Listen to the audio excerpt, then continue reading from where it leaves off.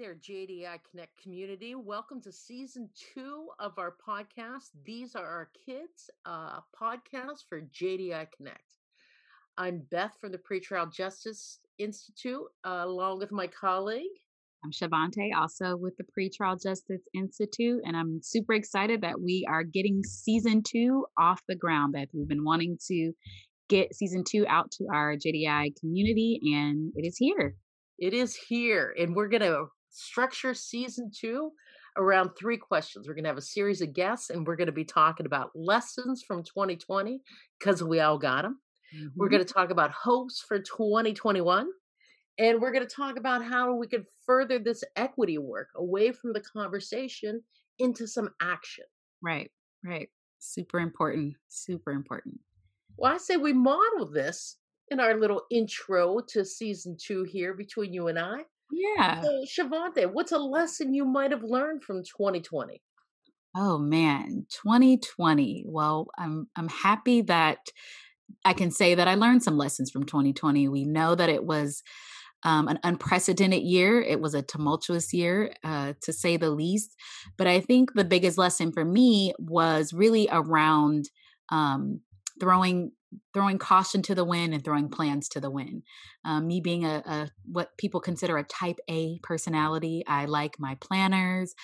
I like to plan. I like to know what's happening months in advance. And 2020 came in and said, no, that's no longer going to be your reality. You can throw that planner right in the trash because everything you've written in it, it's not going to happen. So I think I really learned how to shift and be flexible and go with the flow, and just really understanding that you could make all these plans and you could write them down and they could be organized, and you could even have follow-up actions that will make them go off without a hitch. But something could come in like a global pandemic and completely change not only how you live, but how you work, how you relate to people, and what you're able to do in your community. And I think I really took that lesson of it's okay for plans to change, and it's okay for you to shift and be flexible and just go with the flow. And so I think for me, that's been my biggest lesson from 2020 is being okay with the flow.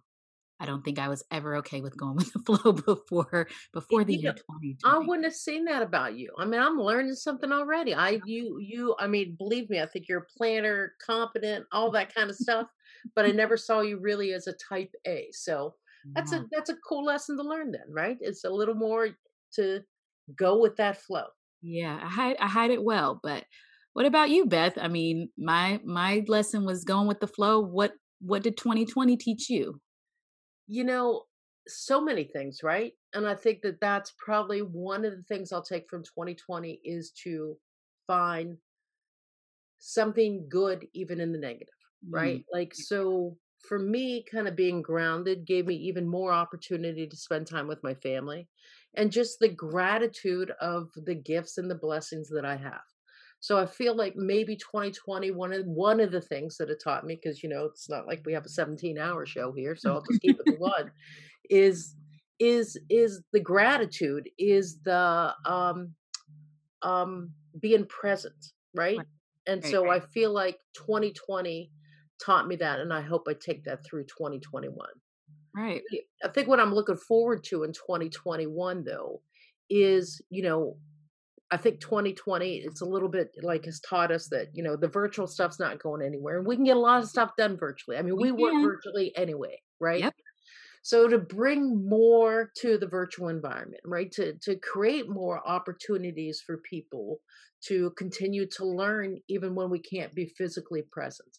Yes. So I feel like going into 2021, I'm hoping to just kind of keep creating content to keep people engaged so we can continue to move the work. Absolutely. I think you hit it spot on. I think everyone sees now what we kind of knew a little bit before is that you can be really productive via Zoom. You can be, and then we can have that Zoom fatigue, but we still can get some things done, and we should continue to get some things done because the work that we do is important. If it's to improve the outcomes for kids, right? And if Absolutely. that's our target there. Tessie's going to say hi here in a minute, and so I feel like even with the constraints that come with working at home, with kind of kids popping into the view, we're kid friendly. Yeah. dogs saying hi all of a sudden, we're pet friendly. So I feel like there are things that we could still accomplish, and I'm hopeful for in 2021. I'm also hopeful that, we learn to communicate. Not you and I necessarily, right? But the larger society, I think you and I do okay, right? Yeah, But we I do. feel like the larger society, right? Like I'm hopeful that we will um start to just communicate better. Yeah. Yeah. I'm What here. about you? Talk about a hope for 2021. Oh man, I think one of the biggest hopes that I have for 2021 is kind of on the same vein of you talking about, being able to create more content and really understanding that this virtual reality that we are in now is not going anywhere. I'm really hopeful that people who traditionally thought that they couldn't do work from home or who had reasons that they needed to work from home, maybe they're caring for a relative or they need flexibility. I think 2020 showed us that it could be done. And I'm excited to see how some traditional work that we didn't think could be done from home or virtually can now shift. And it really does open up the possibilities for how we look at lots of different industries, even our industry around youth justice.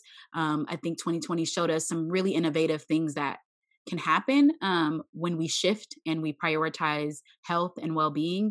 And so I'm hopeful that in 2021 we continue to think in those innovative ways, especially around what we can do to best serve young people. And so I'm really hopeful that we don't just say, oh, the pandemic has seemed to ease up. And so we can kind of go back to business as usual. I really am hopeful that we can continue thinking about what's best for kids and what are the most innovative ways that we can provide services to young people that don't always include keeping them in detention or doing things the status quo way. So I'm just hopeful to continue those innovations, whether they're virtual innovations, whether they're just looking at our policies and procedures differently. I'm hopeful that we can continue to improve these systems that we work in. And then what about the equity work? How do we move the needle on that? Yeah, I mean, I think the main thing, like we said, we've had a lot of conversations in 2020 around race equity. We've seen lots of uprisings and protests and lots of things being on the center stage. And I think the thing that moves the work from just conversation to action is just to continue to be brave.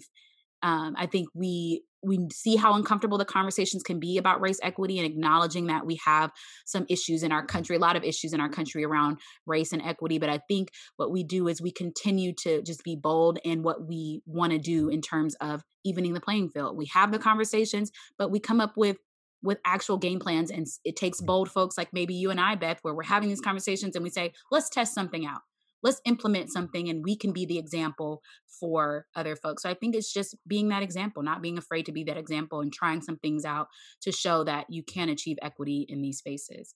But yeah, what about you? I know we have lots of conversations at PJI around equity, and I'm wondering what you think can move that needle forward. Well, yeah, I think you're right. Like PGI is on this as an organization, right? Is on this equity journey, and we've been having, conversations every week, whether it's in our, separate affinity groups or when the whole team comes together. And I feel like, as a white woman entering this work, the first thing I got to do is acknowledge that I'm part of this, right?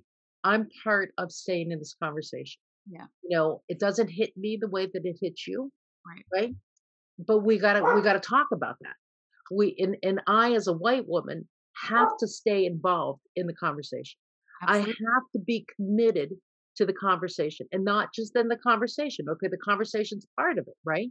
To listen to each other, right? To really hear, to believe, to learn.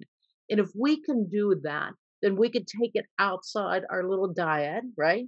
Then it Right. goes to like the team, and then it goes to the community. And we got to be willing to have these conversations in the community, because it's the conversations and that move then that work, I think.